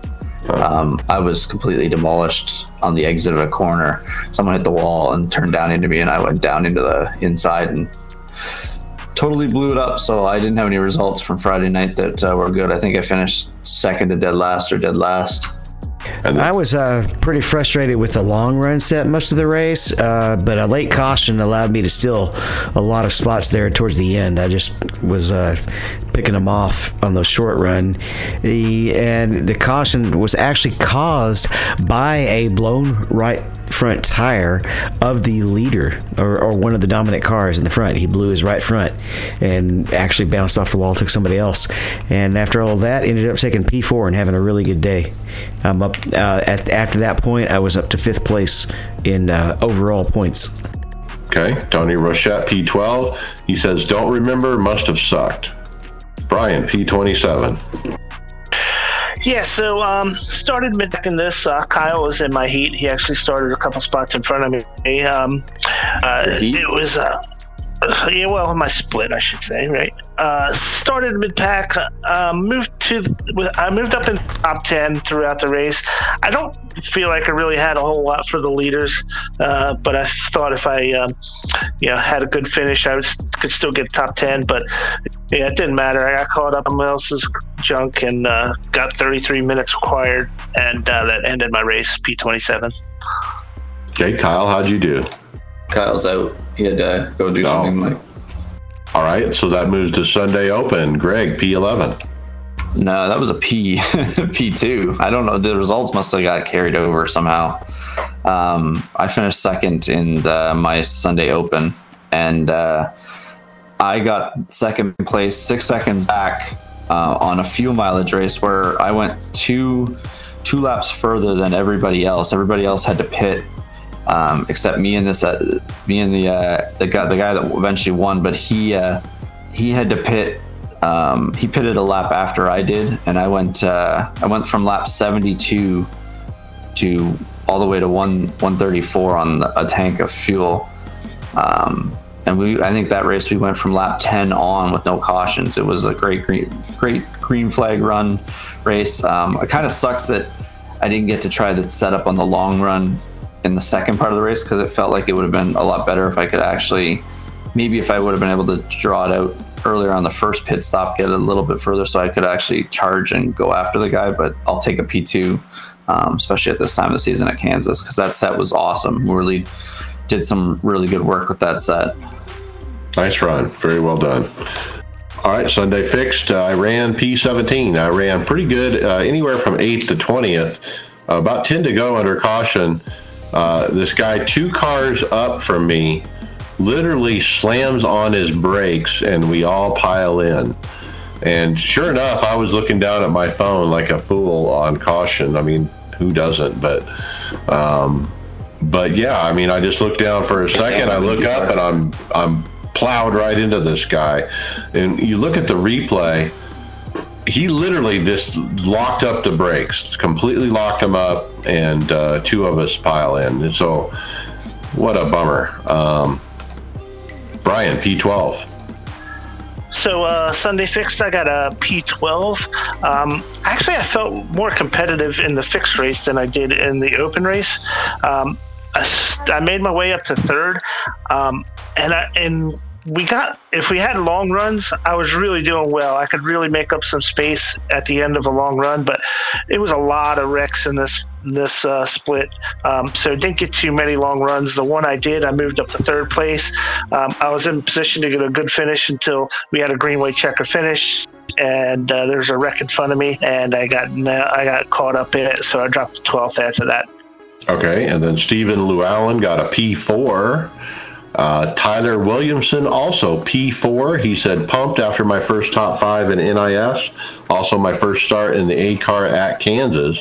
Fun race, stayed high the whole time. Even managed to have 0X. Good run. So I did actually run the Sunday Open. I had it in the Sunday fix because of the way the formatting was. I thought I put it in the open spot.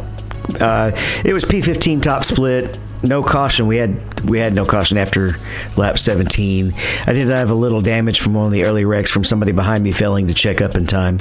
But P15 in top split when I was like car 30. I guess I'll take it. Okay. Let's talk Darlington. Wins the Open. David wrecked out. Yep. We had a guy that's becoming known as that guy.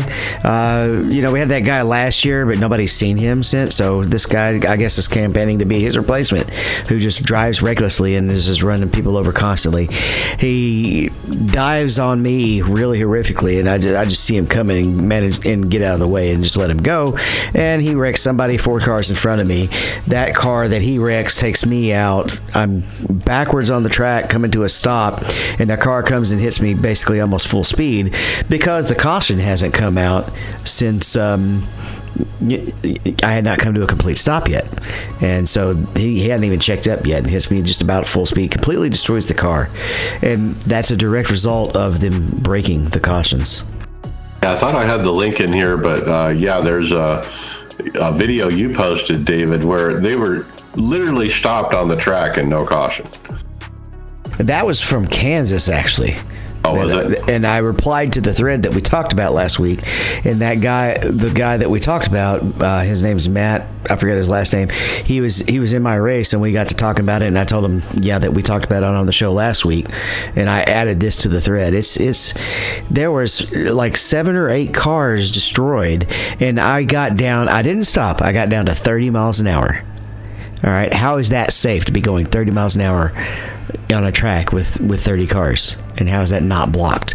And there were cars that were stopped at the bottom, still on the track, but they were still sliding at about 5 miles an hour, so it didn't throw it. I know they won't respond about it. Everybody says, well, they probably are not, because they're just trying to teach everybody who was bitching about it being too sensitive a lesson. Well, I wasn't one of those people, and I think it's stupid now, and it's just broken. All right. And then Kyle said, I don't want to talk about it. I DQ'd with 2 laps to go. Ouch. Tom Dreiling, I put did not start. I don't know exactly what happened with Tom. I think he was there, but he missed the race, and then he was gone a couple laps later. I don't know if he wrecked or what, but sorry, Tom. And I got a P6. Man, I'm happy with that. I actually was running second with the last green flag stop were happening. So the leader stopped. I decided to stop the next lap so he wouldn't short pit me. And then not 2-3 laps later, caution. So both of us had to take a wave around. I could only get back up to 5th, and then I slipped to 6th after that, losing all that track position. The other guy who was the leader, Carlos Carmunga, who was super fast. I don't think I could have caught him. He had some other issue and was farther back, but because the fast cars, the 2 of us, were back because of that caution, some other cars stayed out, a group of cars, and they went on to win, and none other than Tim Phillips. I want to call this out because I've been racing with Tim Phillips for a long time. He's been on iRacing 9 years. He's been racing the NIS Open Series and Fixed for the last 7, and he participates weekly. So I know Tim, and I've raced him for a long time.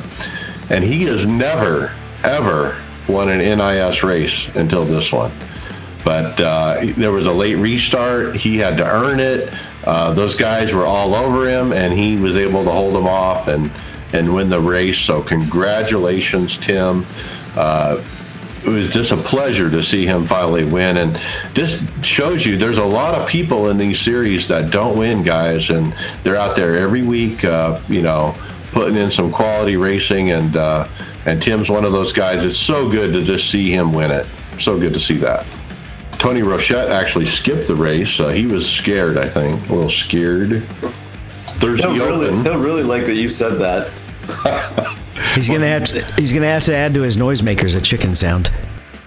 So he did run with me today. So we both ran Thursday Open. I got a DNF. I got doored by a guy and was pretty frustrated. Was kind of mouthing off in the chat, and then about a lap later, I put it in the wall, all by myself too, and killed it. 6.5 minutes damage, so I parked it. Tony Rochette, he put P16. What a cluster fluke. Got a drive-through and engine blew a lap after. All right, let's talk official racing. Tyler Williamson, Pro 2 Trucks, P1. Nice win. I've raced with Tyler in the trucks, man. He's really good at those. Those aren't easy to win. I mean, that's saying something. All right, let's jump to Fast Track Sim Racing League, Monday night at Kansas. P3. Now, that's not the story of the race, though.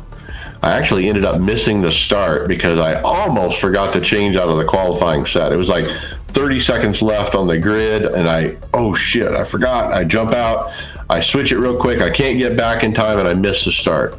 So I was dead last, a half lap down. Then green flag stops eventually started, and I stayed out as everyone else started pitting. And with only 1 lap left of fuel, caution, I was saved. Now I have one more set of tires than everybody else. So I got a late caution at the end.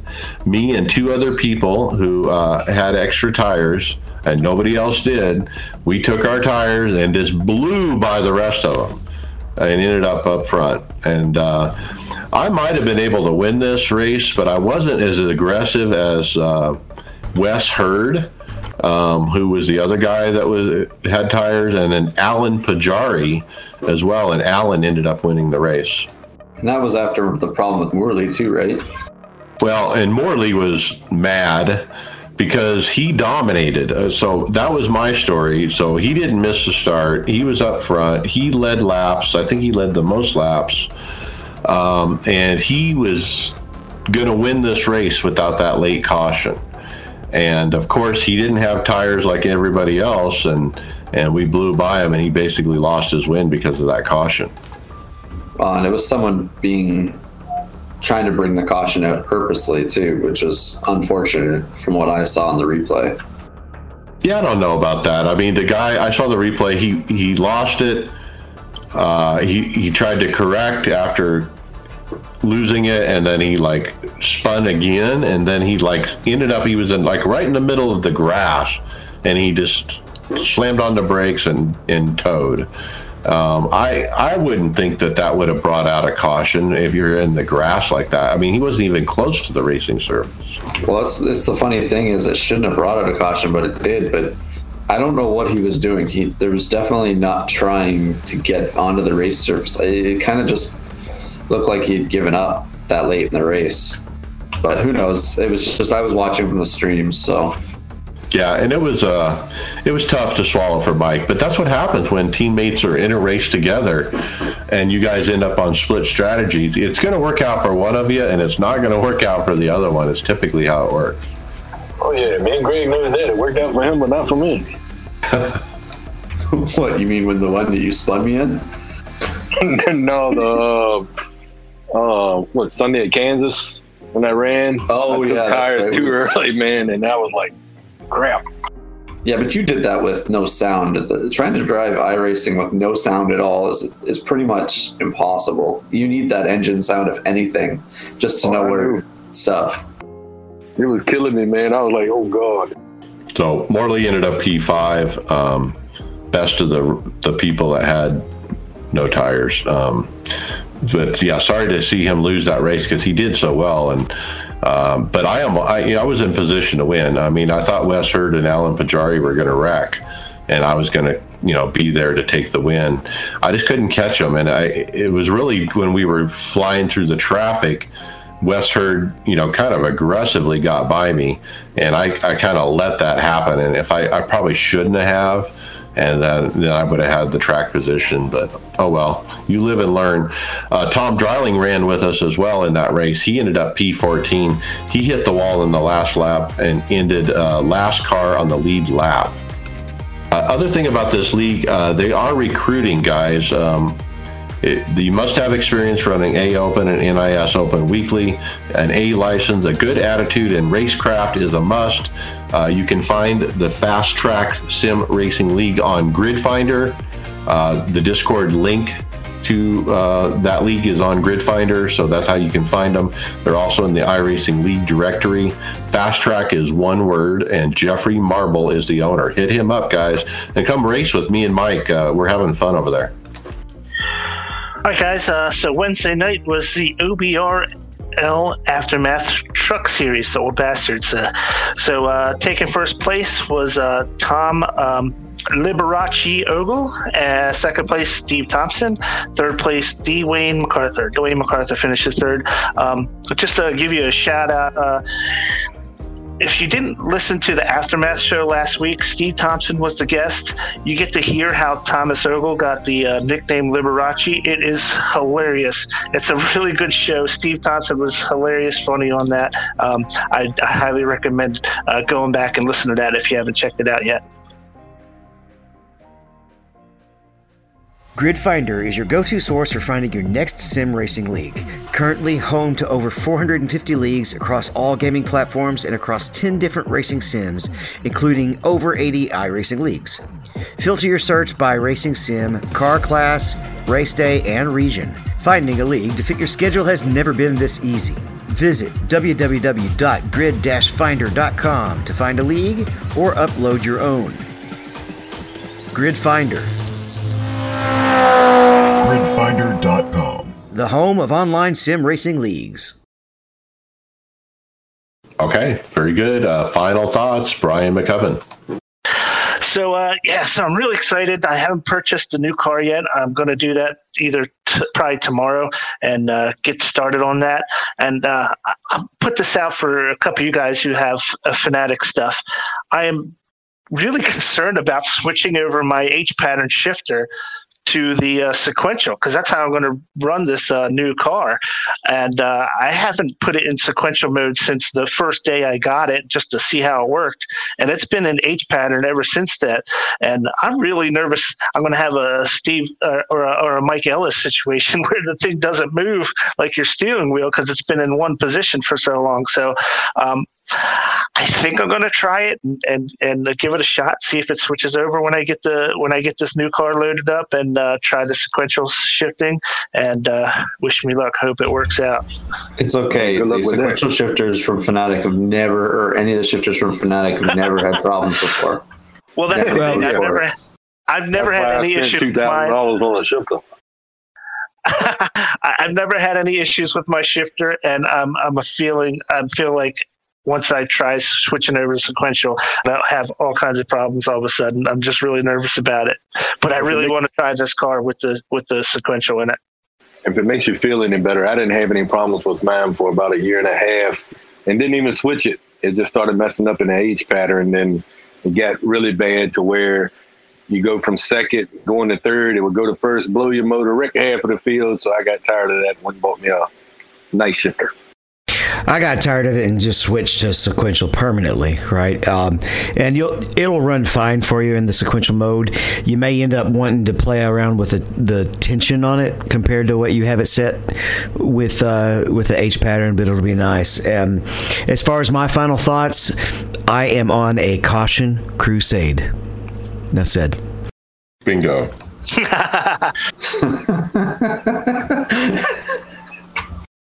Okay, Greg Hectus, final thoughts.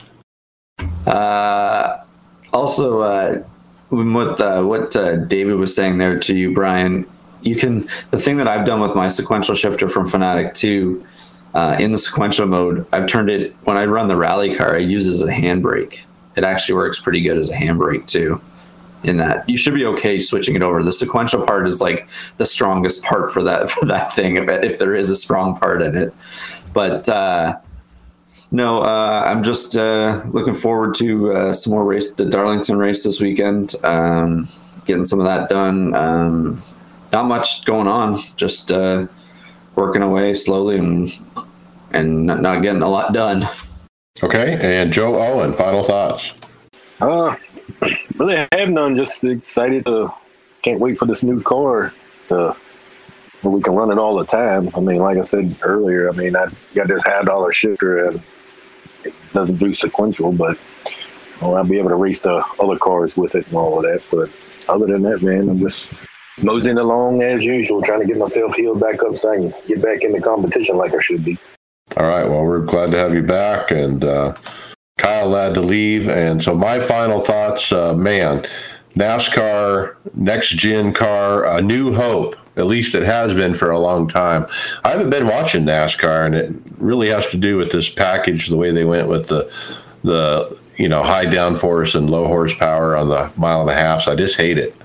And kind of was hoping this new car was going to fix all that somehow and wave the magic dust over everything and make it all pretty. And maybe it will, but initial reports are it's not going to happen. It's going to be more of the same. It's going to be a little different. It's going to be a little prettier. But it's going to be more of the same. So I'm a little disappointed about that. I'll buy it. I just haven't done it yet. I'm kind of waiting for my paint. Don't really want to run it without a paint. So, but we'll see. I'm kind of thinking, feeling Carl Edwards here, feeling like Carl. So I'm going to go commiserate with Carl and have a beer, and we'll see you guys out on the track.